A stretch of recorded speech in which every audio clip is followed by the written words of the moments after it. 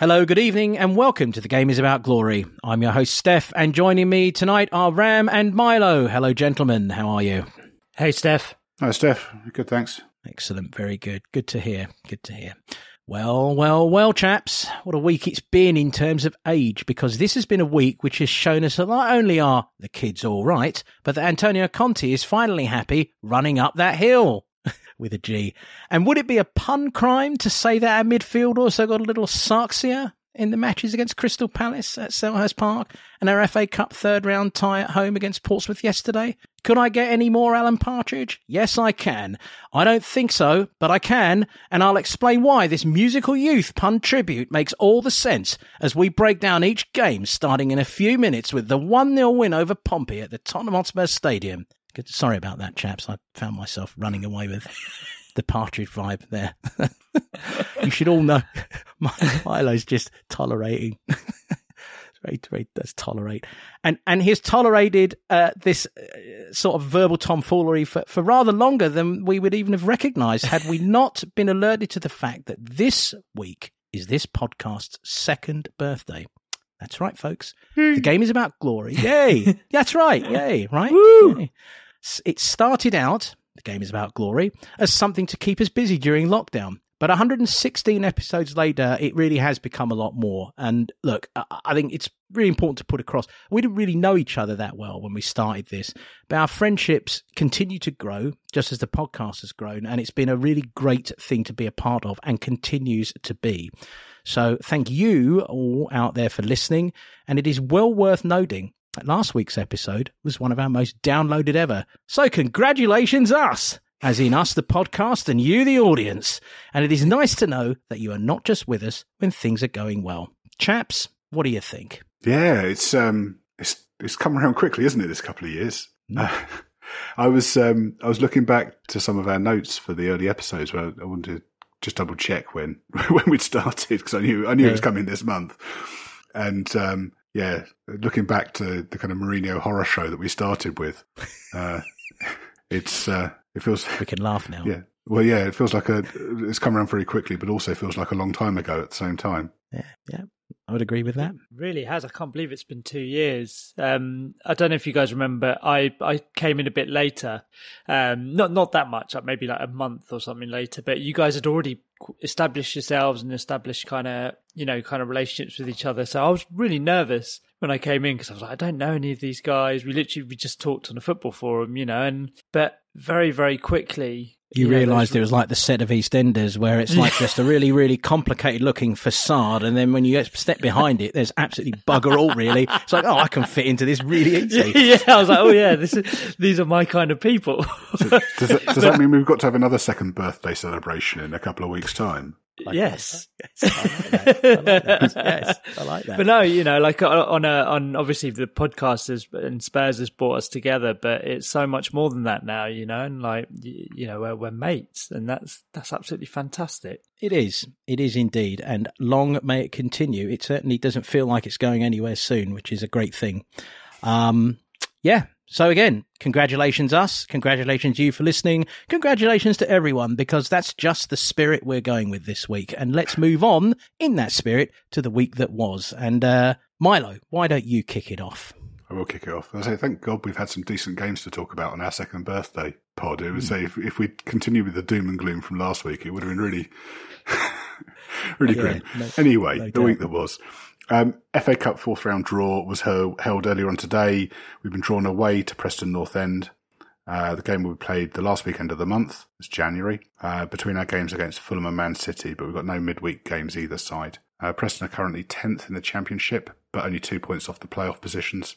And a certain Troy Parrott is on loan from us to them, but presumably, like Dane Scarlett, this weekend we won't give him permission to play against us. So what do you think, guys? Good draw? I think it's a good draw. I think it could have been, we could have got one of the Premier League teams, but my first reaction, and I think it's just because of the last couple of weeks we've had, was, oh, well, that's a banana skin. And so, I instantly went into, that's something else that opposition fans can make fun of us for now when we invariably lose. But no, I'm confident. I think I think we'll beat them. And I think it is a really good draw for us. So I have a bit of an admission. Number one, I had an esoteric thought, which is obviously a great shock to both of you. Whenever I see the word Preston, I think of that evil mechanical dog in the Wallace and Gromit episode with the evil mechanical dog. So that esoteric thought aside, my second weird thought when I saw Preston was confusing them with Blackpool. For some reason, I confused Preston North End with Blackpool. Yeah. What's that? Don't do that. They hate each other. They're kind of fierce local rivals. Right, so any Preston fans who've decided to dip into this podcast this week, I've just painted myself thoroughly in poo for them, right? I've just made a complete fool of myself. But for some reason, I got them confused. So, yeah, I was very surprised to see how well Preston were doing, relatively speaking. I've got a mate who's a Blackpool fan, and whenever he's on a train going through Preston, he uses the toilet on the train. We're so petty. Yeah, but there's something curiously admirable about that. Of course, I like that. I think it's great. Yeah, absolutely. I think it's great. Yeah, imagine if you had to get the train past the Death Star. You would do the same, wouldn't you? I do that quite a lot. I do that quite a lot. Save it all up if there was a toilet to use. You know, I don't go to the toilet, but I always, if I'm on my own, I sort of send a grimace over to the stadium. If I'm with someone else, I'll kind of point to it and like do kind of like a. So it's kind of 5 minutes outside King's Cross, so you'd really have to be timing things badly to need a piss that quickly. Yes, yeah. But so full props to your friend. I like that, and apologies for confusing the two. But so I honestly have no idea. I have no idea what to think. Yes, it's a good draw on paper, but it's a Northern away game in the cup. You know, you can never be fully confident, can you? I mean, we should win, but I don't know. You'd always rather a home draw in those circumstances, but it'll be a fun day out, I'm sure. We're at least we're at one game a week at that point, so Conte might have time to actually work on it. If we had midweek fixtures either side of it, I'd be a lot less confident. Yeah. I would really love to hear you carry on with the week that was. I kind of like this because people get battered by my ephemera and bullshit for a little bit, and then they get your sort of very, newsworthy tones, and I think it works very well. All right, then. So this is probably the big story, or breaking news. Do you want to do a beep, beep, beep? You normally do that at this point. Ben Jacobs from CBS reported on Sunday that Daniel Levy has held exploratory even meeting last week with Nasser Al-Khelaifi from Qatar Sports Investments to discuss QSI taking a minority interest in Spurs. QSI have owned PSG since 2011 and bought a minority stake in Braga last October. QSI said to be interested in the early stages of assessing their options and also looking at other clubs, but are expected to make multi-club investments this year. How do you feel about this? When they say minority interest, could you just briefly explain what that entails for our viewers, not me? So they'd buy 25% stake. I mean, I think under UEFA rules, you're not allowed to have two majority-owned clubs with the same owners in the same competition. Right. So if we qualify from Europe, because I mean PSG could get knocked out in the group stage and end up in the UEFA Cup if we're in the UEFA Cup, and they had a stake in both, it wouldn't be allowed. Yeah. When ENIC bought us, they had interests in Rangers, and I think they owned Sparta Prague outright, and there were some other clubs they had interest in. And they sold those pretty quickly. So they wouldn't be able to buy a full stake in us unless they sold PSG. I see. It's a difficult one, I think, because I think in my the principled stand that I was talking to a Spurs supporting mate about this, and I was like, oh, I wonder how I'd feel if it happened. Would I give up my season ticket? Would I stop supporting Spurs? And I was like, I'm not going to stop supporting Spurs.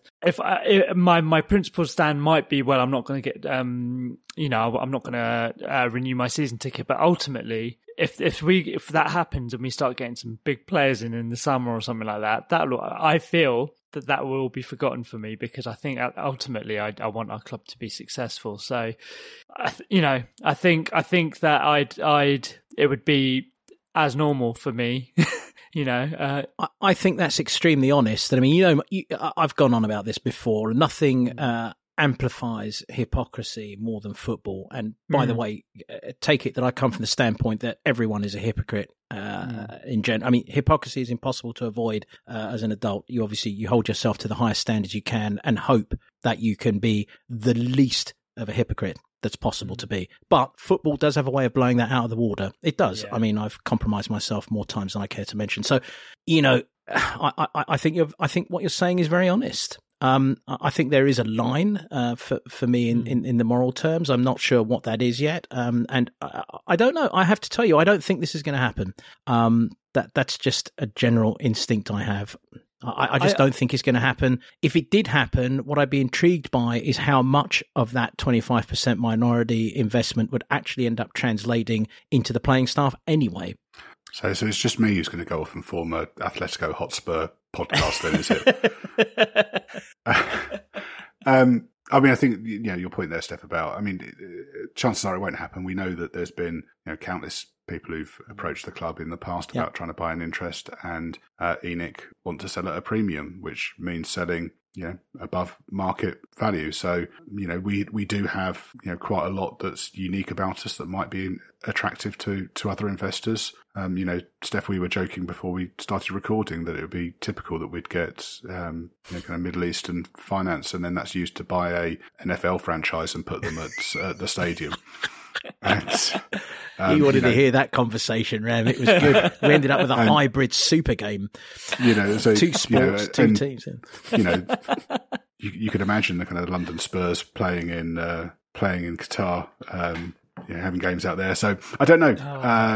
In terms of kind of investment into the club, I mean, if they were, we're a limited company, so if they're putting money in, it would either have to be in return to share capital, and you would imagine that ENIC aren't going to want to water down their holding by doing that. So they'd have to, if KSI owned a quarter share, then ENIC have to put in £3 for every £1 that KSI would put in.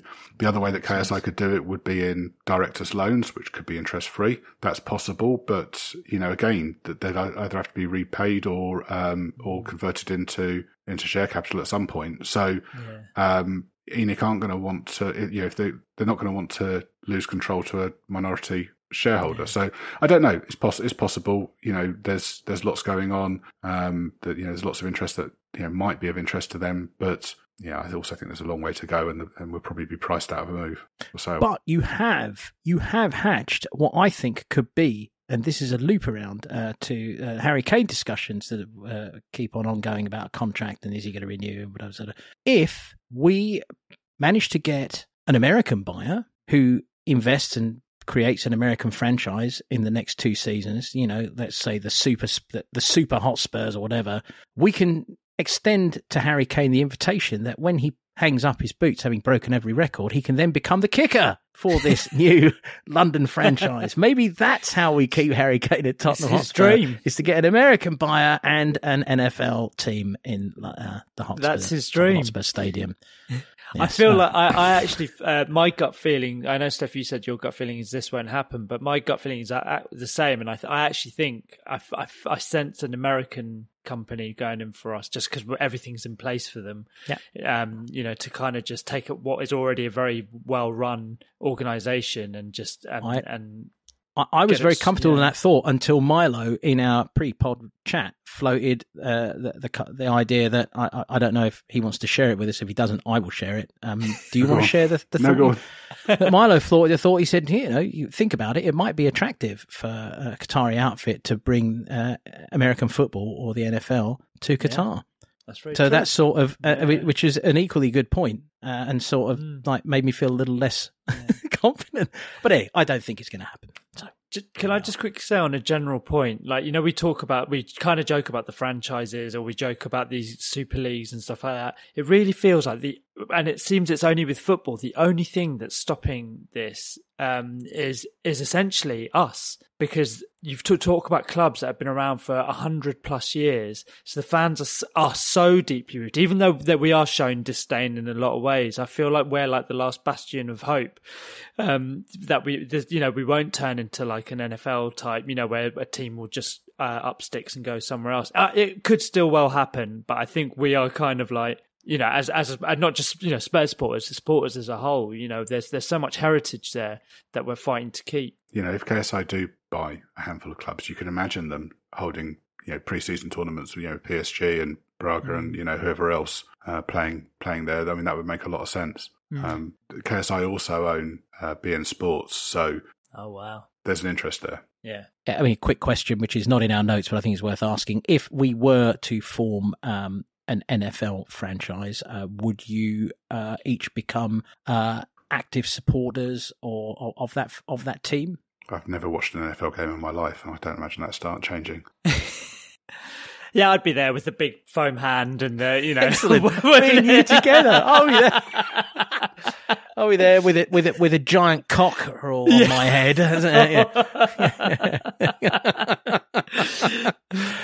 We'll keep up the tacky element on this pod if it kills us, Ram. I think I saw a smirk from Milo. Just a small smirk from Milo there. Of course you did, of course, because he knows it's absolutely true. That's why. Oh dear! I mean, we did dance to Darude for Christ's sake at Forest, so anything's possible. Yeah. Imagine dancing to Darude with a giant foam cockerel on your head and a big pointy finger at it. On the super ticket, which is something else Milo and I discussed, which is, we play football at midday and then we play American football at 6 or 7. Yeah. So, anyway. Wow. Yeah.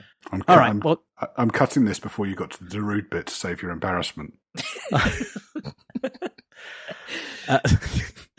That being said, I'll take over here for a second. Is that, can I? Can I charge in? Of course you can. Yeah, I have to wind myself back into respectability here. Pedro Porro is the rumour that won't go. Hang on.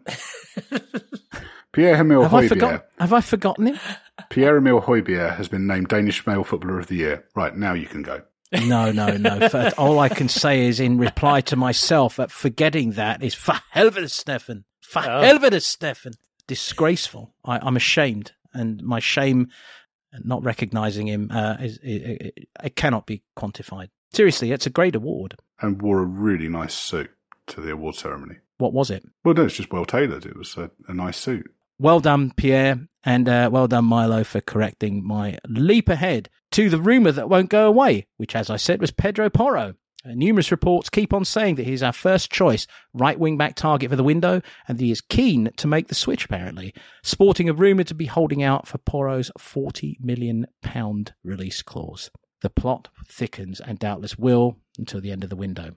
Real Madrid and Barcelona have been linked with him this weekend. So, oh wow! I mean, I do wonder. I think that the Mail carried a story Thursday or Friday, talking about Marcus Edwards as well. And I think probably the Edwards bit that makes the most sense is that we've got a 45% interest in his resale. He's got I think it's €60 million release clause. And I do think that maybe cashing in that release clause, the sell-on fee now, and then getting that knocked off Porro's sale price makes sense. I can't imagine Edwards is ever going to actually meet that, be sold for that kind of money. And cashing in now, whilst a gamble, because he might push on and be worth a lot more. But I think that makes sense. And would make Porro very affordable. If you knock in 20 million, 25 million off that 40 million fee, then it starts getting very, very good value. Okay, but I'll put this question about that value to you, Ram. What if it comes down to, okay, we will not work with you on that? What if Sporting say, we're not going to work with you on that, you can't have him? Conte wants him. Do you think we should just pay the 40 million and be done? I think we should, because it's not something we would normally do. I think if it's someone Conte wants, if it's someone who he believes is going to be a big an upgrade on the squad or a really valuable addition to the squad, let's just get it done. Because I think, otherwise, I mean, how many times in the past, I know transfers in general are hit and miss, and I know we've had some great players come in that have been hit or miss, but how many times have we had this happen where we're going to haggle over 6 or 7 million or something like that, and the players end up going somewhere else and they've ended up being, a superstar. Why not do it? Why not let's push the boat out? Let's give Conte what he wants, and then at the end of the season we can kind of regroup and go, well, is that a model we want to continue with, or is that something that is definitely not part of the fabric of our club? I mean, we're all assuming this is what Conte wants. We don't know for certain, and I think there's better out there. Whether they're available in January, I don't know. I went back and watched both of our games against Sporting, our Champions League games, over Christmas, and I watched Sporting a bit this season, but specifically to watch him. And I think he's better than what we've got, but I think I'd have some concerns about elements of his game. I'm not convinced that he'd come straight in and be straight in the side. Defensively, he's not brilliant. His passing is good. He's good in possession. I think he'd help us beat the press. But he's not a ball carrier, so he's not, in terms of getting upfield, it's going to be pass and move. But he's good in the final third and good crosser, like high volume crosser. But he's 5'8", so you're not going to see him arriving at the back post. He's very different proposition to Doherty. If you're getting crosses from Perisic on one side, he's not going to be meeting them at the back post. But then Hakimi, I think he's only an inch shorter than Hakimi, so maybe the height's overblown. I'd look at I say Frimpong and Baku in Bundesliga would be my choice, and Jeremy Frimpong is at Leverkusen, and Ali Gold was saying that Leverkusen are interested in taking Jed Spence on loan. So maybe we can do a right back swap. Is he related to? I was just scared. No, but he was on Man City's books. I mean, as was Porro actually. So well, that's fine. I just wondered if he was related to Emmanuel. He qualifies as homegrown as well. He qualifies as homegrown as well. So he came through Man City, then went to Celtic, and then went from Celtic to Leverkusen. If this was City after him, for example, or Chelsea, do you think they? Do you think they'd be like, or as it's been reported now, Madrid or Barca, would they just be like, yeah, we'll pay you the money, here you go? And City have got a buyback clause on Porro, I think 25 million. So yeah, if they wanted him, they could get him straight away. But like a Chelsea or something like that, or even a Newcastle. Do you think they would just stump up the money? Yeah, I think they probably would. I mean, if he's first choice, if he genuinely is first choice, then I think we should do it. I don't think 40 million is. I think it's probably more than he's worth, but I don't think it's extortionate in the current market. It's standard, isn't it? Yeah. But I do think cashing in on Edwards while his stock's high probably makes sense, and trying to knock the fee down. Yes, it's interesting to note that Real Madrid and Barcelona are attached to him. It seems that they suddenly become interested in anyone that the selling club wants to sell for the premium price. They'll float the name out there. I'd have to take those with a pinch of salt. But yeah, another question that will be answered on February 1st. That is a solid prediction on my part. By February 1st, the answer to Pedro Porro will be upon us. It will also be upon us as to whether Pap Sarr has gone on loan to Salernitana, the Serie A side. I apologise if I've butchered that name. Salernitana are in the early stages, apparently, of talks to take Pap Sarr on loan for the rest of the season.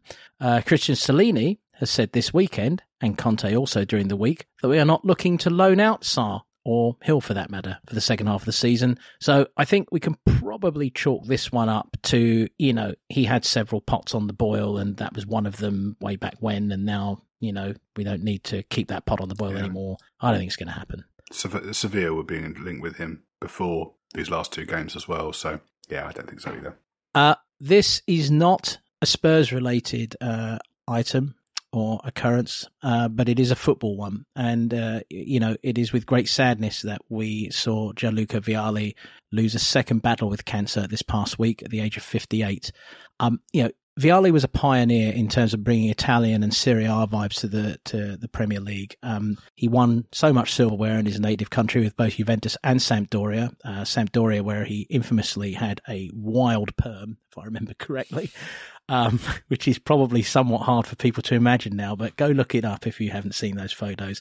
It was at Juventus that he and Antonio Conte became close, and with a third significant passing in 4 months, Antonio relinquished his media duties this week to assistant Christian Stellini, as such was his sorrow over Vialli's passing. And, many across the football world have been effusive in their sorrow and tributes about Vialli. And figures like Gianluca Vialli, I think, show all of us that the football family will always recognise the good and the great within its own world, across tribal lines and across club lines and so on. Obviously, Vialli was famous in this country for playing for Chelsea, one of our biggest rivals, but that doesn't matter right now. We send our deepest condolences to the family and friends of Gianluca Vialli. Gentlemen, if you have anything to add, please. Yeah, I have strong kind of childhood memories of watching him on Channel 4 on, Italian football on Channel 4, and Serie A and Italy was kind of blessed with, lots of great strikers at that time. But when he came to the Premier League, and, again, there was a kind of, several kind of big Italian strikers who came over around a similar time, Ravanelli and Lombardo and, and others around the same time. They brought a real star quality, didn't they? And, it wasn't long before that, we'd been banned from Europe, and English football was cut off for quite a long time, wasn't it? Around that. And, as exotic as it got was, an Irishman or a Scot or, maybe someone from Scandinavia who didn't really get, prime Italian strikers, people who, real world stars in English football. And he really was that. And, I think it's a mark of the man that, he played for one of our biggest rivals, but I've never felt anything but, total respect and, admiration for him. He's, part of my childhood and just a great, great player. Yeah, exactly that. And he really was, as Milo said, he really was a global sort of, at the time of his time, he was like a global megastar coming into the, the Premier League. And he crossed enemy lines for everyone. He's always been known as he was always known as actually a gentleman. There's a few stories have come out since he's passed about just things he did around Chelsea and back in Italy as well. I had the pleasure of just through work, working with him once, and it was very, very brief. It wasn't like we had a great, a wonderful one-on-one chat or anything. He was just in the workspace that I was in. But even then, it was one of those things you just thought. I remember when he left, people were like, because he doesn't normally do stuff, that I do over here, and people were like, oh, he was lovely, wasn't he? He was really, really a real gentleman and things like that. And it was sad to hear him pass, especially at so young. But he'll always be remembered as, a giant of the game, and deservedly so. I think just to conclude, I think one of the stories that I've heard that, it's not necessarily a unique story. We all saw it, but it put into perspective Italy's win at the Euros. They talked a lot about his deep, deep friendship, and it's well known with Roberto Mancini, and the fact that they worked together. Obviously, they played together as international teammates. It never quite happened for them on the pitch with Italy. There was always it was always a game too far, or something just didn't quite click. But he was undergoing treatment when they won the Euros, and so as much as nobody is happy that England lost that final, maybe the silver lining there is that the two of them got to finally celebrate a really significant victory for their country. And looking back, you would say that that's a really beautiful thing, and I'm glad that they did that together, and I'm glad that they had that. Yeah, we talked about the impact on Conte. I think Vio was part of that Italian coaching setup as well. So there's others at the club who have worked with him and knew him. Yeah. Yes. Well, there's no easy segue out of the week that was, especially with that final item, into our FA Cup third round tie against Portsmouth. So we're just going to crack right into it and start talking about our FA Cup third round game at the Tottenham Hotspur Stadium against Portsmouth, which resulted in a 1-0 victory for us. As we always do, we kick off, chaps, with the simplest of questions. In this case, maybe a little more complicated. What did we think of the team selection? It was pretty close to what I was expecting. Of players we'd want to start next weekend against Arsenal, only Kane and Son were starting. So most of our players got a weekend off, or got a week off, which is good.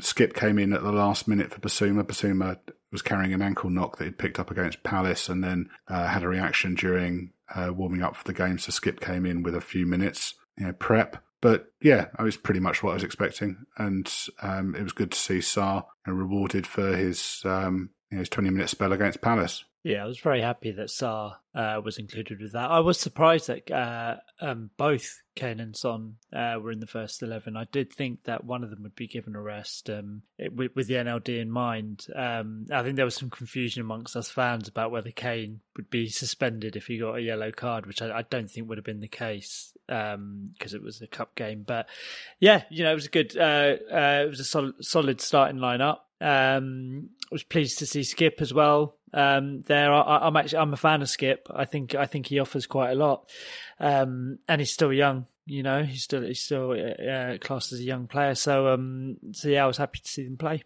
Yes, he is still young, even though he repeatedly seems to morph into Wilfred Bramble. To me, it's unbelievable how old he looks.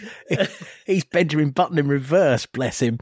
But yes, I will say I was surprised at the defence. I was surprised to see both Sanchez and Tanganga in the same defence, albeit if I'd taken a step back and thought about it, it was inevitable. As much as I don't think Japhet is probably the answer to any of our questions anymore, sadly, I may say, I think that's a case of possible miscoaching along the line somewhere in the last few years. It was nice to see that Antonio gave him a vote of confidence. So from that perspective, good. And Big Fraser in goal, I mean, It wasn't that dissimilar to the lineups we were seeing in the mid-season friendlies. No. Kane in there obviously didn't play in any of those, but other than that, it feels pretty similar. Yeah, and I mean, we're moving into that area of how did we play. We played a team that, in the first half, Christian Stellini said were ruthlessly effective in their deployment of a game plan. That's what he was saying about Portsmouth, and they were. I mean, but how do you think we played against that? I mean, it was like a training exercise, in my opinion. We never really got out of second gear. I thought we played okay. Portsmouth made it difficult for us. We were compact, weren't particularly ambitious, really only looking to hit us on the break. Did Forster have anything to do all game? I don't think he did he? Not really, no. There was that guy from Portsmouth who was trying to pull the Jack Grealish, and bless, I've forgotten his name, but he got close with a couple of cheeky dinkers, but it wasn't really much, was it? No. It wasn't the most thrilling game. It was pretty professional. We were knocking on the door without really, I think we only had one shot on target, and that was Kane's goal. But there were, we weren't particularly troubled by them. No, not at all. And let's be honest, it's an FA Cup. It's a third round match against League One side. Again, there's all potential. They're obviously going to come, and it's at ours, so they were always going to come. It was always going to be difficult, irrespective of league of the opposition if they're in the lower leagues. And like Milo said, we only had one shot on target, but we had 18 shots on goal, 72% possession. 678 passes to their 266. 678 passes. Yeah. Oh so, just going by the stats, it was, like you said, it was, we were always in complete control. It was just a case of having to be a bit patient. It was nearly death by 1,000 passes. Anyway. I was thinking before the game, kind of pessimistic view is with that many changes, does it end up being like our Europa Conference games last season where, you can't string passes together and it's a bit disjointed, and then you get hit on the break, or and it just falls to pieces. And it wasn't like that. I mean, it wasn't the most fluid game. We several of our players had off days, but we were pretty comfortable all the way through. Yeah, it was very orderly, wasn't it? I mean, it was just I've seen games that have annoyed me more this season, I have to be honest. No, I have. Sure. I mean, it's no doubt. I've seen games that have aggravated me more in terms of performance. This wasn't one of them. As a matter of fact, if I have any complaint about the way we played, it was really that it didn't give me any emotion one way or another. I was just fulfilling my job watching it as they were filling their job playing it. It seemed like one giant circle of fulfillment. So let's focus in on, we talked a lot about youth at the top of the show. Let's focus in on two of our young guns, Pape Sarr and Ollie Skipp. I'll ask you both this question. Do you think they're competing for time, or do you think Antonio is seeing if he can rely on them as a duo in cases of desperation? No, I don't think he's looking to rely on them as a duo. He wasn't intending to do that in this game. It was just because Bissouma was out. Realistically, they're fifth and sixth choice in our lineup. I mean, I think if you add Harvey White into the mix, I think we've got too many central midfielders for the second half of the season, and we could do with, and probably White, going out on loan, because I don't think they're going to see a huge amount of game time. Skipp, I thought, was quite scrappy. I think, similar against Palace. He wasn't particularly composed in possession, and the kind of diving challenge in the first half was messy, and on another day could have been quite nasty, and you could have seen red for. And that's on top of him making a diving challenge, although that was Perisic giving him a shitty pass in the previous game. So, in mitigation, he's been out injured for a long time and hasn't started many games, so he's rusty. But he's in danger of being eclipsed by Sarr very quickly. Yeah, I mean, I do agree with that. I don't think they're competing for time. I do agree that they're sort of, a bit lower down the pecking order. And I also agree with your last point, Milo, about Sarr. He just from what he's shown in the last couple of games, that he could end up eclipsing Skip. But I still, like I said at the start, I still think that Skip is someone if we can get him back to sort of get rid of the ring rust and get him back and playing as he can, I think he's a really valuable addition, member of our squad. I think that aggression that he shows, I think he went over the top in these last couple of games with those tackles, but I think in general, in the past, he's always shown the sort of aggression that we really need in games where we're up against it, or we need to just need someone on the pitch that's actually going to just do a bit of drive or do something that will just galvanise others around him. But time will tell with that. I do hope that we can see the Skip that I think we all thought, we all want to see and have seen in the past. Skip, for me, it's unfortunate, really, because, as Milo said, rusty. I mean, that's the first word that sprung to my mind when watching him in the last couple of games. He's definitely a little rusty. He's also, I think, probably aware that the competition for places is really hotting up. I mean, Bissouma coming in the summer will have put the wind up his sails, if you will, and so he's possibly feeling that pressure a little bit. It'll be interesting to see how he responds to that. And now he's looking across, and I will be very blunt. I think Pape Sarr is a hell of a player in potential. And I think already he could do an excellent job for us personally. And I think you both know this. I would have him playing in this current system ahead of Bissouma, which is possibly a big call, but that would be my personal preference. I think his maturity on the ball and his just ability to keep the game moving forward whilst doing simple stuff. He understands when to play a pass and when to push and not. It's so fluid and effortless, and he's everywhere without seeming undisciplined. Hell of a player. Yeah, I mean, if you're bringing on someone for the final 10 minutes of a game to see it out, I'd rather bring on Sarr than Skip, because he's just so much tidier in possession and just a better football brain. I was thinking, forward to the summer, and if we want to bring in a central midfielder, we're going to have to see at least one go. And on current form, it's going to be between Bissouma and Skip, isn't it? Who's leaving? And Skip maybe being homegrown plays into his favour, but as you said, Steph, we brought in Bissouma ahead of him last summer. A year ago he was first choice central midfielder alongside Højbjerg, and now he finds himself fifth or sixth choice. It may well be that his future lies somewhere else longer term, but useful squad player for the rest of the season. Yeah, indeed. And let's move on to the roaring and soaring emergence of Bryan Gil. It's going to be impossible not to dip into the Palace game again when we're talking about these specific players, and obviously in Gil's case that is especially the case. Chaps, what do you have to say about his sudden emergence as a real option as opposed to a plug? I mean, this is one of the reasons why I like youth players or younger players in the team, because you see them grow almost by the minute. And that second half against Palace, I mean, I thought he'd done okay in the first half, but that second half, you could just see his confidence grow. And the pass through to Kane for brilliant. An inch perfect pass. But you could see him just get a buzz out of that and the kind of confidence to his game. And I think we've seen flashes of that before. But, when we think about those kind of Champions League games earlier on this season, it was kind of chaos, wasn't it? It was just like he was just chucking everything at it and, without the discipline. But actually, he's been quite disciplined these last couple of games and intelligent and, very aware of what's going on around him and, other players' movements. And, really, really good to see, really enjoyable. Yeah. And he was knocking. Was he not knocking on the Spanish national team? He's got 4 caps. He's got 4 caps for Spain. So yeah, and that's the thing. Like, I think we've talked about him on this pod, a fair few times. We all see the potential in him, and I think people talk about his size. That how he's still very small, but he doesn't shy away from a tackle. He wants to get stuck in. Bear in mind, obviously, a lot of the times when he does get stuck in, he bounces off a few players, but he's always looking to drive forward. He's always he's a very intelligent player. He's got a lot of awareness around him. I think what's exciting about him is that he is intelligent and he's learning on the job, and I think he's starting to learn more and more.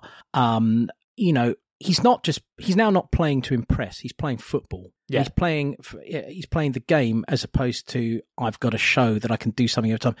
And with that intelligence, the next stage of his development, because physically he's going to take a little while to bulk up, but he does get into these positions where he can draw free kicks, and he's not getting them right now. Yeah. And I think it's a lot to do with maybe a little naivety in how I think that's the next stage short term that he can develop. And so he'll start winning us a lot of free kicks if he's just a little cuter in that movement and a little smarter in his reactions maybe, and a little less hustle bustle as he's moving. And I think it's, his in-game intelligence is really impressive. Yeah, I mean, I was going to make the same point. I think, he's always going to be smaller than most of the other players on the pitch, but it's about how you use your body, isn't it? And use that to your advantage. And I think, back to that Palace game, I mean, quite often he had say Schlupp and Ward and Will Zaha on him, and Zaha's a funny one because in his own half he's strong as you like. It's when he gets nearer our goal that he seems to fall over a lot. And there were points where Zaha was kind of leaning on top of Hill, and Hill was holding him up. That's not an easy thing. He's those are big players you're up against there. And if you think back to his fitness, when we were in South Korea in the summer, when they were doing those kind of torturous lengths of the pitch, he was the one who was leading that. So he's clearly very, very fit. And I think we saw that in the last two games as well, because he was busting a gut till the very till he was taken off, and very, very, very athletic. Yeah, great hair.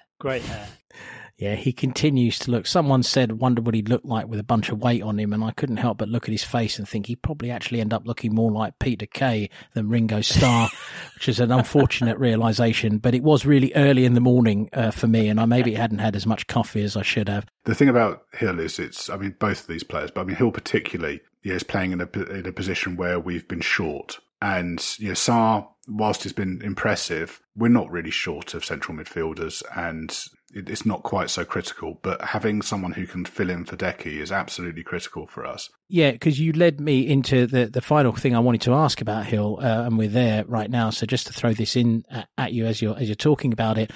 Is this why we have maybe opted out of Malinovsky? Do we think that someone, i.e. Antonio Conte, is now finally convinced, okay, all right, I think I can rely on him to be, an effective substitute for Decky, which, by the way, I think is unfair on the lad, because Decky's very hard to replace, and I don't think he's a replacement. Well, no, but he's got the skill set, so he can play the same position, but he's also got the skill set that our other forwards haven't got. He's a better passer than the other players we can bring into the side. He can unlock a defence in different ways. I still think we'll bring in another forward this window. I mean, evidently with Malinovsky, he's joining Marseille, isn't he? With a loan to with a purchase in the summer. Evidently, we were only interested in loaning him, and that's kind of the difference between the two. I mean, ideally for me, we'd let Moura leave 6 months early, and he can join Sao Paulo. We've barely seen him in the first half of the season. Yeah. He's got this mystery injury. Let him go back to Brazil and bring someone else in. And then if you've got Bolsonaro-itis, I think, isn't it? Yeah, I mean, but if we've got Son, Kane, Decky, Ritchie, Hill, +1, there's plenty of options there then. And particularly if that +1 can play a number of positions, we're in a really strong place for the second half of the season. You can stop giggling now, Ram. Had to beat my mic. Yeah, it was a cheap dig at Lucas, but yeah, no. I think that's all fair comment indeed. And I look, I think that we should certainly be bringing someone else in. I mean, I don't think there's any shadow of a doubt. I think it's too much pressure on Bryan Hill's development, and I think it's too much pressure on the player himself, because if he is going to be put up as the official backup to Decky, it's only a matter of time before he puts in a performance that does not match a standard even close, and everyone will start jumping all over him. And we don't need that. We need to positively enhance what's happened. And we saw against Villa where they got very disciplined and numbers back and didn't really give him the space that he needs. I mean, admittedly, with us not really playing the kind of balls that he needs either, he might struggle. There will be other games like that this season. There will be teams that pack the defence and probably try and clatter him. I mean, I say this a lot. I say development isn't linear. It's just not a straight line. You get better by degrees each game. There's ups and downs along the way, and he'll have some downs. But yeah, no, it was really good, really good. I think the other thing actually is that you could see the trust of the other players in him grow over those games. That people were, they were looking for him, and that's good. I think in this league as well, they like you said, other teams will then target him. And that's going to be a real test of character for him because, that's just how our league is. They look for I love it. that player which they can, kind of bully almost. But I love it. You've just gone all northern there. And in this league, you don't get to walk around the pitch like a fancy Dan. You get bloody clattered if you do that too much. It's brilliant. And you said it twice. Brilliant. I saw visions of Sam Allardyce in my screen. That was excellent. He's our Graham Souness, isn't he? Oh, it's fantastic. He doesn't like those. He doesn't like those fancy Latin types. Ram. He's Ram rhymes with Graham. That was brilliant. I mean, look, not to detract from the point. You made a very good point, but I couldn't help but have a giggle at that. No, I think, and I think it's actually, I think it would be good for him, to kind of go up against that. Give him a good clatter and let him know where he is. Take it on the shins, lad, not the chin. The opposite. The opposite, like him coming through those, relatively unscathed. Then that was the point I was making. No. Not that it's a man's game. No, it was very good. It is a good point, and again, I think it goes back to him also maybe being a little cuter with his movement and winning free kicks and learning that side of it, which is another side of this league to join you. But no, they're all good points.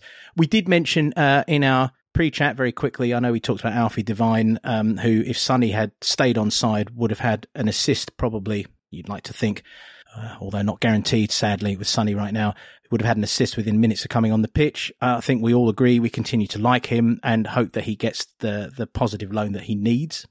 Yeah, absolutely. This window. Yeah. And then Spence came on and was noticeably more conservative, which to me suggests that finally, he has reluctantly agreed that to himself that, well, when I get a chance under this manager, I have to do what he wants rather than trying to show him what I can do.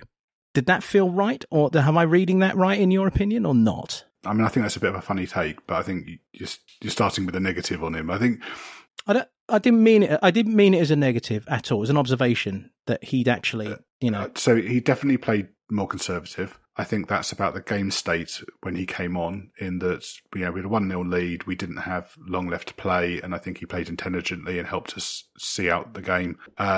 So yeah, I think from that point of view it was right. I think what I was questioning more is kind of filling in the gaps about the other stuff, and I don't know about how he is outside of that. This game is very different to the Forest game, which is his other kind of big chance, wasn't it? Ali Gold again has written a piece today where he's saying that the coaching staff have been very complimentary about him, saying that he's always hasn't complained about not getting chances, worked hard in training, is learning well. I thought it was positive. It was a positive performance, but he needs a loan. He's not going to get the games for us. He needs a loan. Yeah, I mean, and just to clarify, because I do want to make sure that nobody thinks I was being negative about him. I was saying that perhaps Conte will have looked and said, great, I can trust him to play to a system, even though I know he's got this flair in him that is burning to be illustrated or displayed. The only goal piece says that I mentioned earlier on, Leverkusen are interested in taking him on loan, which I think would be good for him. There's meant to be 3 Premier League clubs interested as well.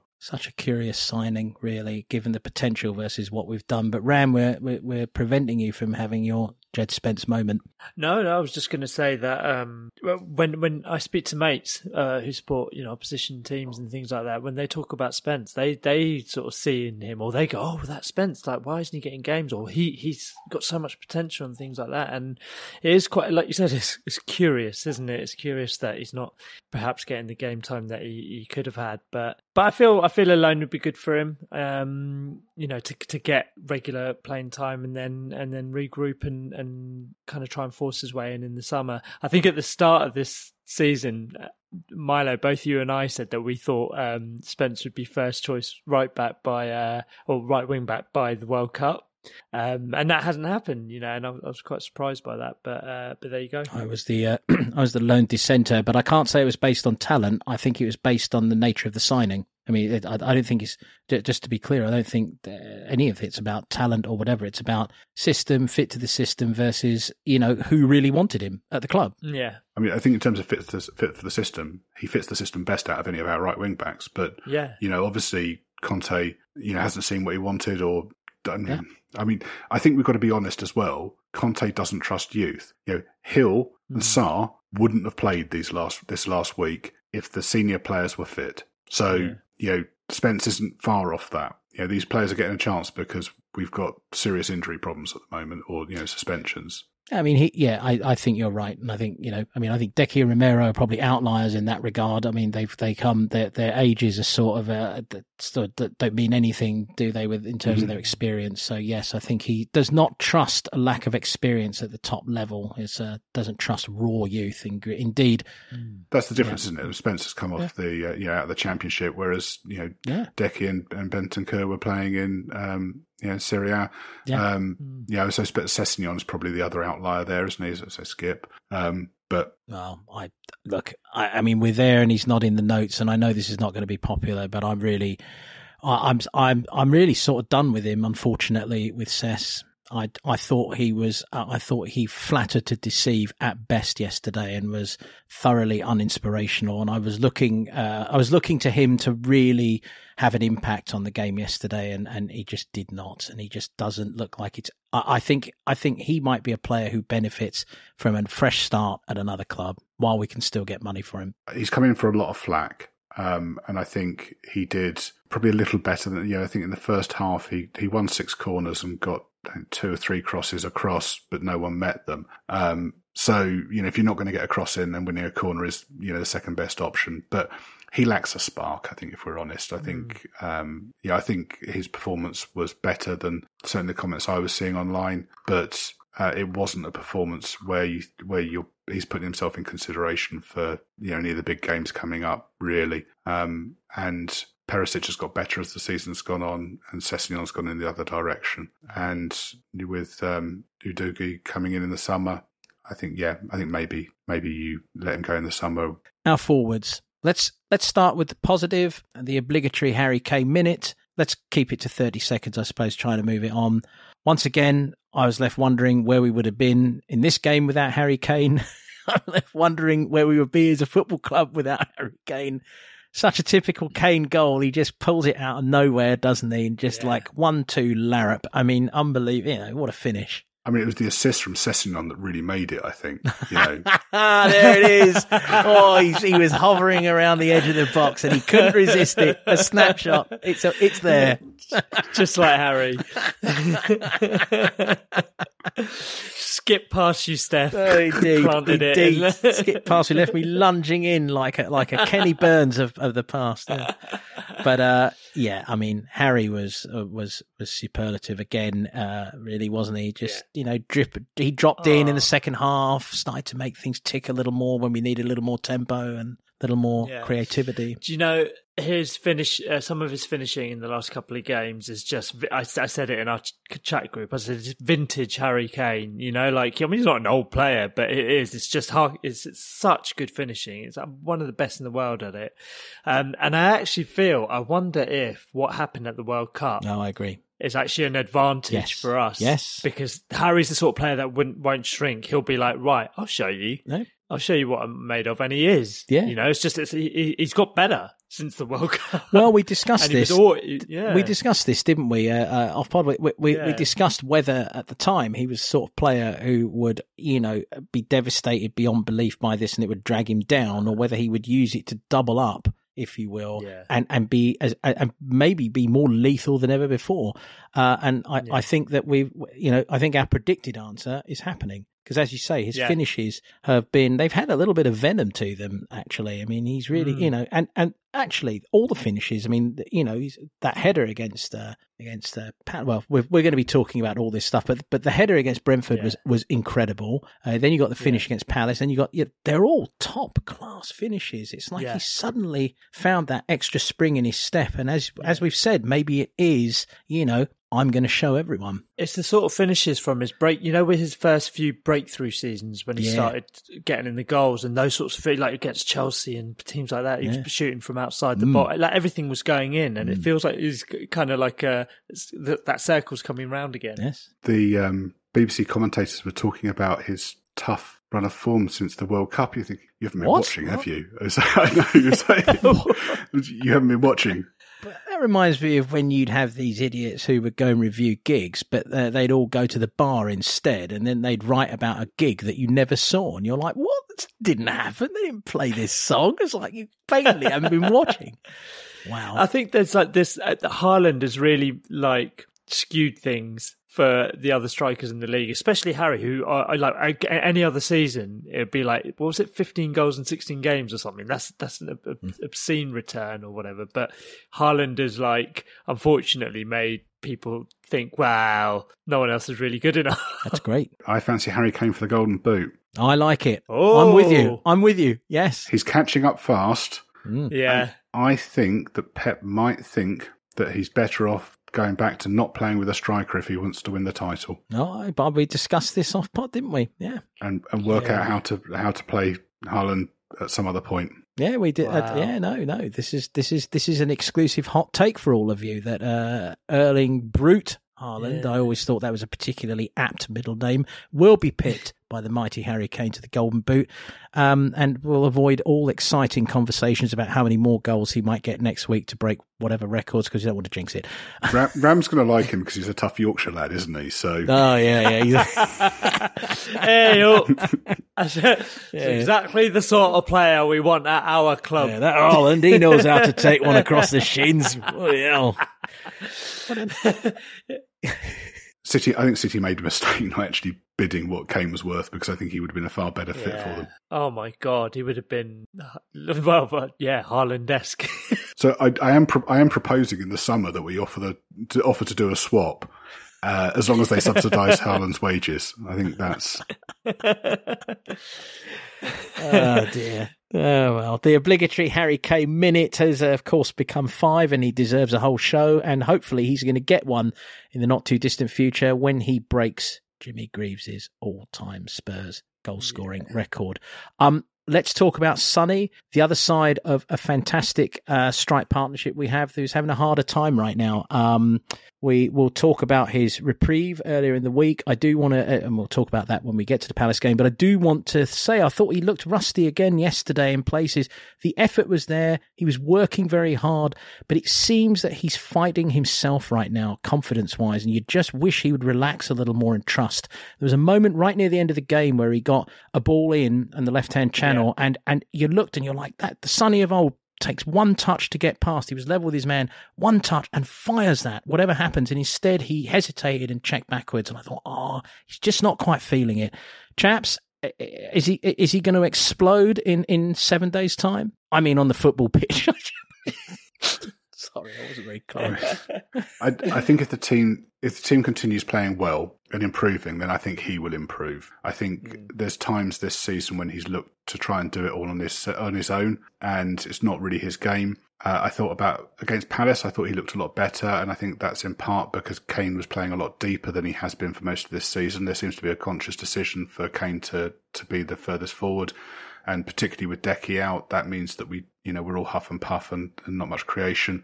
So I much prefer Son playing in front of Kane than the other way around. Kane's a lot more creative player than Son is. So yeah, I hope it will come and that switch that we saw against Palace continues.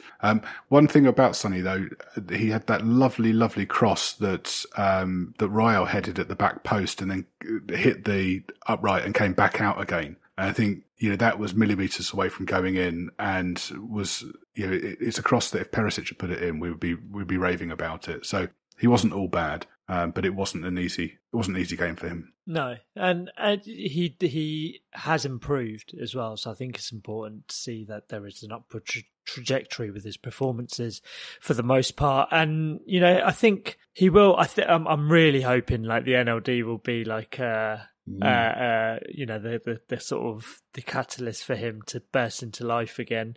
But he's had, we mentioned before, it's golden bootitis, where he's like, he is snatching at things. He's had a few, one-on-one situations this season where you'd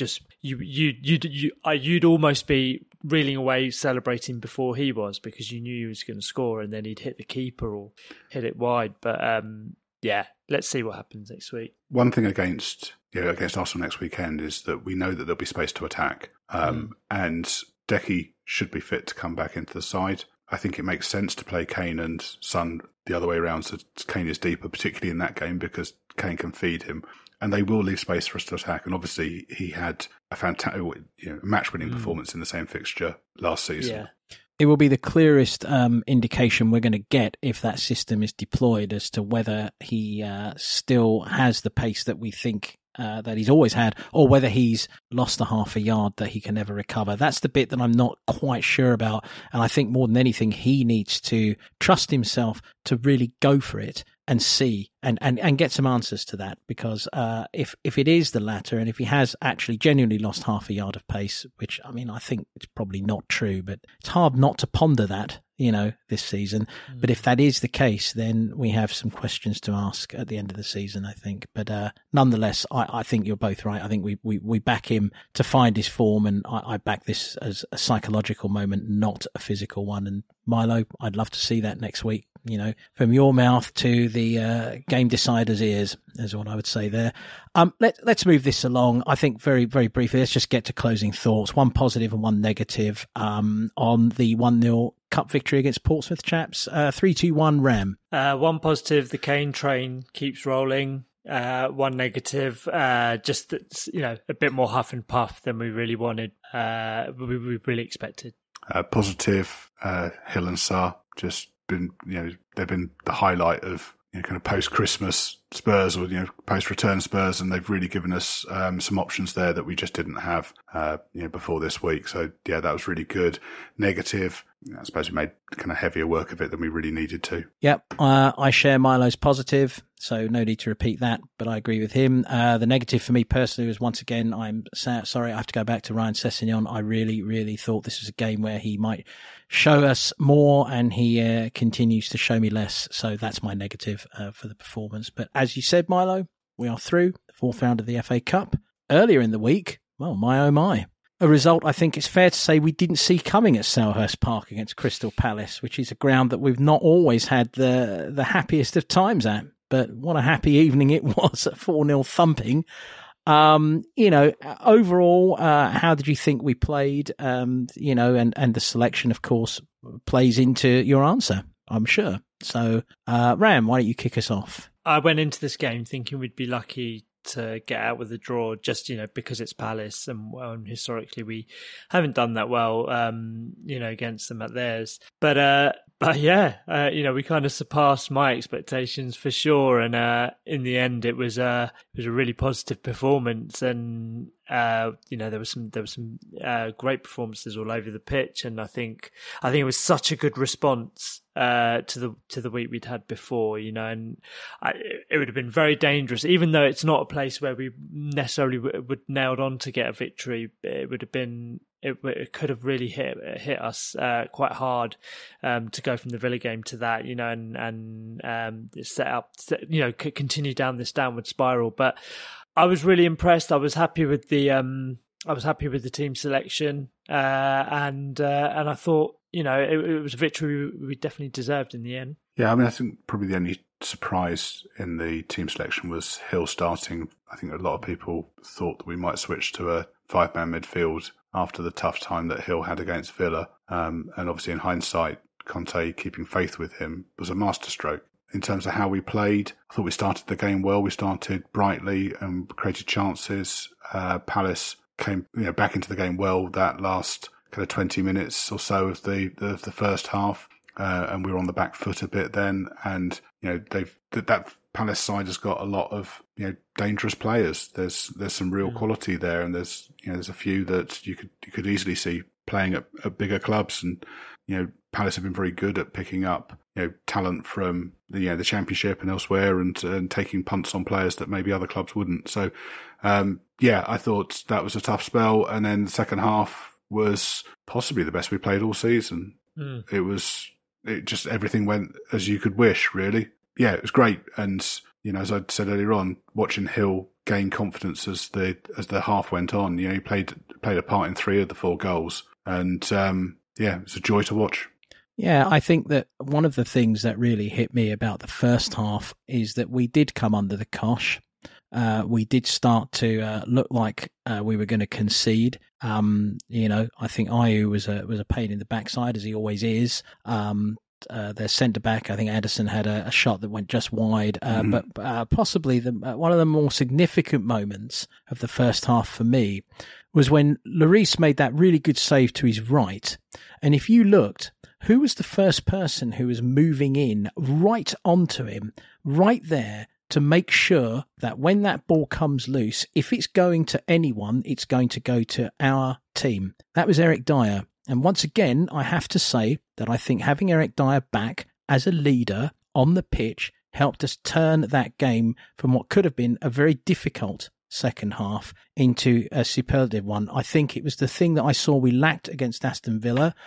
Everyone talks about that game and saying that Lloris made the mistake, and if he hadn't made that mistake, we'd have gone on to win.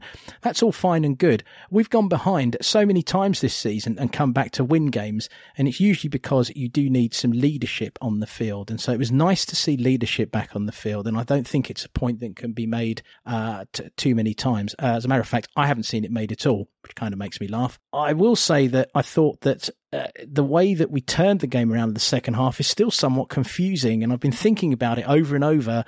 Again, we come back to one man, and that man is Harry Kane. Harry Kane has single-handedly turned that game around with his own industry and intelligence. And as you said, Milo, seeing the faith placed in Hill was good, because he was a player that I felt Kane, you remarked about trusting in the last game. I feel that those two have a little thing going, and it seems that Kane trusting Hill, and especially at that moment in the early second half, it made all the difference. I thought they really started to work together, and it was really, I think that was what really helped drive us on. I think Kane noticeably didn't trust him against Villa, and I think it was something that came as this game went on. So the first goal, Son passes to Hill, Hill passes to Perisic puts in the cross for Kane. A wonderful header at the back post. But I think Hill probably got a lift from the assist in the assist. And then the second goal, of course, was him threading the ball between the 2 defenders for Kane.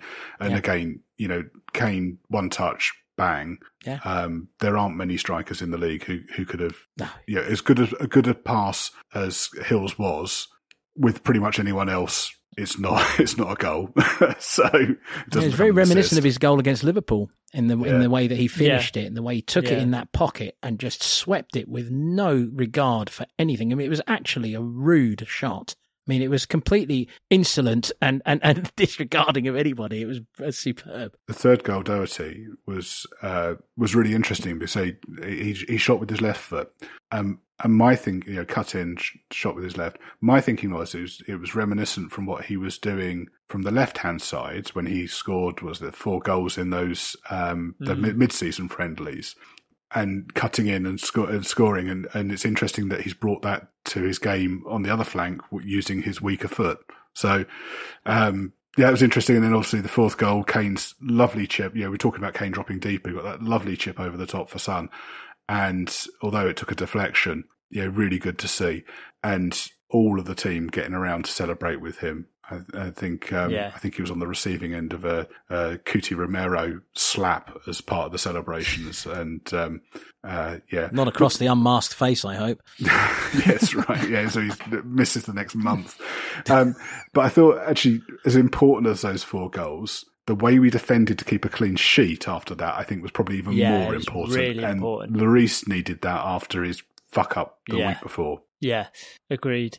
I think just going back to Hill, it's Kane, I felt in this, in that game, he realised that with Hill's an intelligent enough player that if he gets himself into those positions, he knows he'll get the ball because Hill can provide him with that, which I think was obviously part of the trust. So as much as Hill has shown so much, I think that also is a testament to just how good Kane is, where he's like, I can work with this player by getting myself into those positions.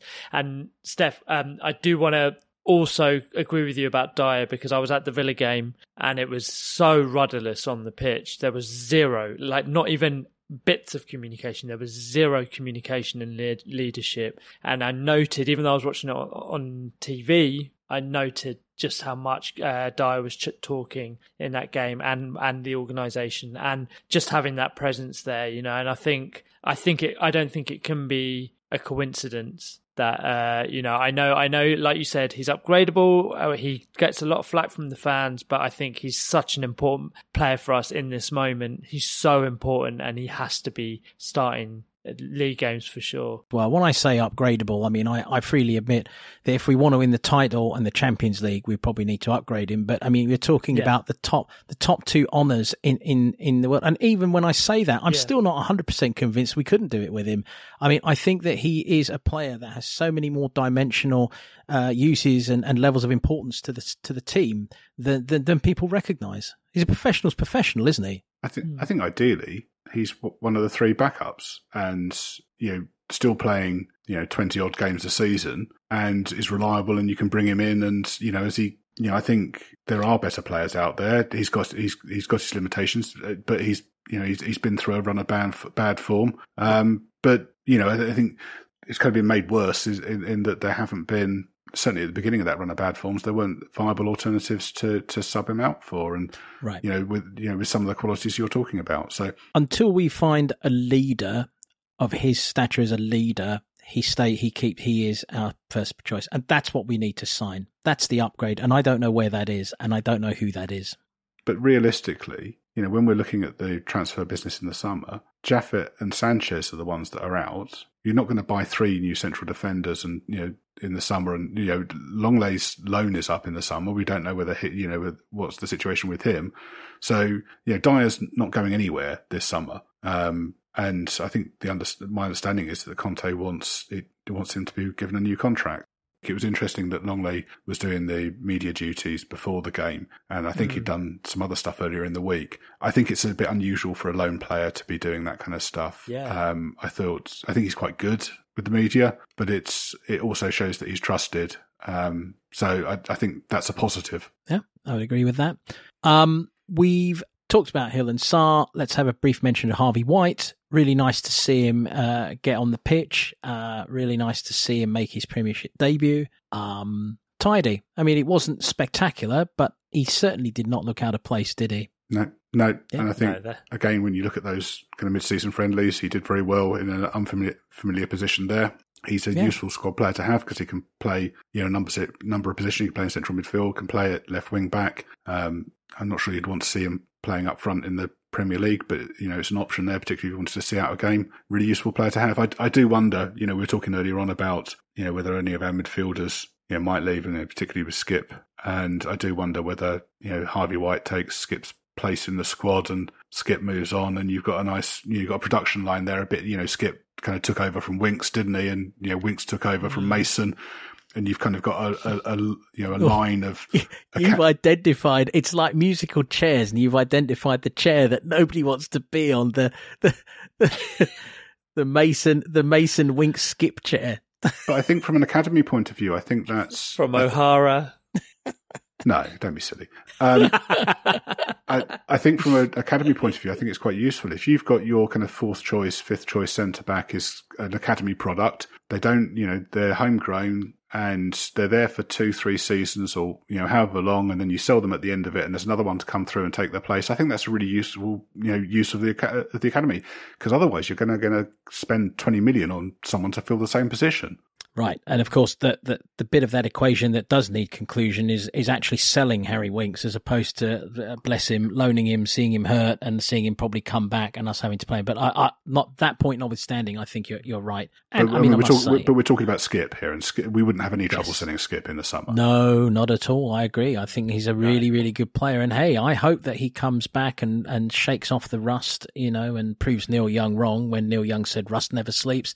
I hope in this case it falls asleep and drops off, because I'd like to see him back to his shiny best. And, and Winks probably, you wouldn't have had the same issues if we sold him a few years before and, not in the aftermath of a global pandemic when all of the clubs outside the Premier League were broke. Yeah, quite. Exactly. Well, look, I mean, there's not too much more to say about this game. It's a 4-0 victory. We were all very happy. I think it's probably worth, in light of the fact we smashed 4 goals past Crystal Palace in the second half, pondering what we thought of Crystal Palace. I mean, I thought their second half implosion, it was partially down to us, but I don't think they actually painted themselves in any great glory, did they? No, I mean, other than that 20 minutes at the end of the first half, they didn't offer a huge amount.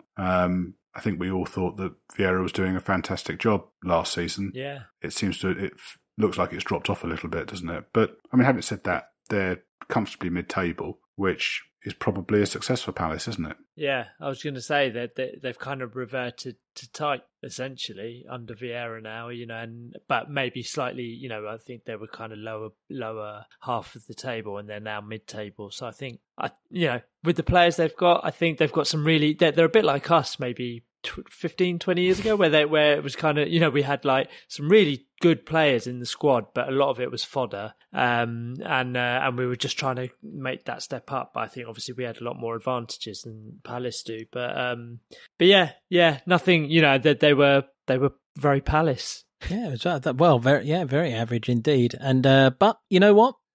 I was going to say, the one thing that did occur to me is with Anderson in their back line, do you remember a couple of summers ago when everyone had a meltdown when we didn't sign him? Mm. Oh, yeah. Everyone was convinced that he was the player we desperately needed. Yeah. So it's worth bearing in mind when everyone has a meltdown because we don't sign Porro or whoever else it is. Quite often it doesn't work out like that. Yes, and what's in a name indeed. You talk about signings that we were attached to. What about Sven Botman at Newcastle? How we wouldn't have minded seeing him. He'd be pretty useful, wouldn't he? But that has nothing to do with what you were saying about Anderson and Crystal Palace. And so if, dear listener, you hear that, it's because Milo's feeling generous at the end of this pod, because it had nothing to do with our 4-0 victory over Crystal Palace or our 1-0 win over Portsmouth in the FA Cup. 2 clean sheets, 2 tournaments conquered in a week. Tottenham Hotspur are back. But of course, we know they never really went anywhere, did they, chaps? They just play around with our emotions for fun, don't they? So anyway. All right. Well, thank you, gentlemen, as ever. Just a fun chat. Very good. Thanks, mate. We'll be back next week to talk about... It's a deep breath. I thought I'd just give you one deep breath. The North London Derby. And chaps... I've already said thanks, that was fun. You said goodbye and everything, but, I'm going to drag you back in. It's like Al Pacino in Godfather 3. You try and get out, but you keep on getting sucked back in. I have to ask you, is Mikel Arteta the most annoying... I had touchline manager in football. Let's just scrap the touchline. Is he the most annoying manager in football? I was going to say, this is why you need a sub-editor, Steph, so you can take out the superfluous words, because touchline definitely isn't needed there. There we go, you see? I subbed myself before I was subbed. You can also take out "jur" in football or "a-jur" in football. Very good. You see, this is the linguistic pod that you listen to week in, week out. This is high-end stuff. So we have now concluded that Mikel Arteta is the most annoying touchline man. No, sorry, the most annoying man in football. That's right. Mikel Arteta is the most annoying man in football. There we are. Thank you very much. An exercise's summary. Pay attention, everyone. That's how you do it. See you next week. Bye-bye.